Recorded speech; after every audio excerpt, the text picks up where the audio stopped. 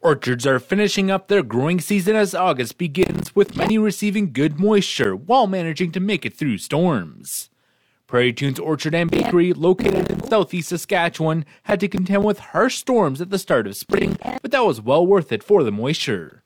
That's according to manager Aaron Sapilski.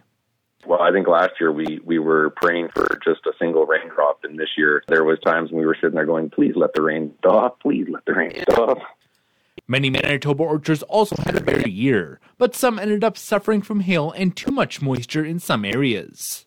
Alberta orchards, meanwhile, had a bit of a tougher season with drier weather, though conditions were improved compared to last year.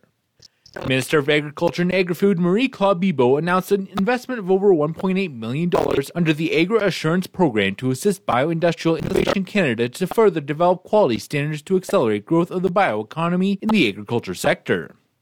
The bioeconomy is based on the production and sale of products other than foodstuffs made from agricultural, aquatic, and forestry resources or even municipal waste.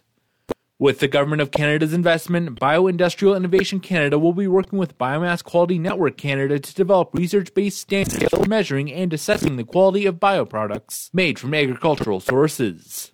This will help producers better understand the quality standards needed to market raw materials to processors and equip processors with more information and educational tools. 9 labs are receiving funding to be a part of the federal government's Living Lab program. That includes the Alberta Beef Producers, the Alberta Conservation Association, the Peace Region Foreign Seed Association in Alberta, along with the Mistawasis, Nahiawak, and Muskeg Lake Cree Nation, and South of the Divide Conservation Action Program, both in Saskatchewan. The new projects explored at each Living Lab will focus on carbon sequestration and mitigating greenhouse gas emissions through the development and testing of beneficial management practices, which could then be widely adopted across the region and country. Additional Living Labs are set to be announced in the coming year.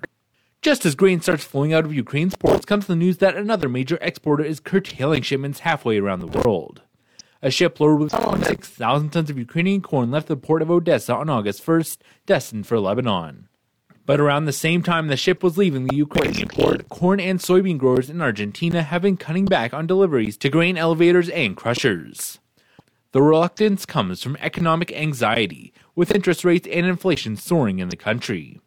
Farmers are currently holding onto their stock because they believe the government may need to devalue their peso in the coming months. For Golden West, I'm Scott Bolton.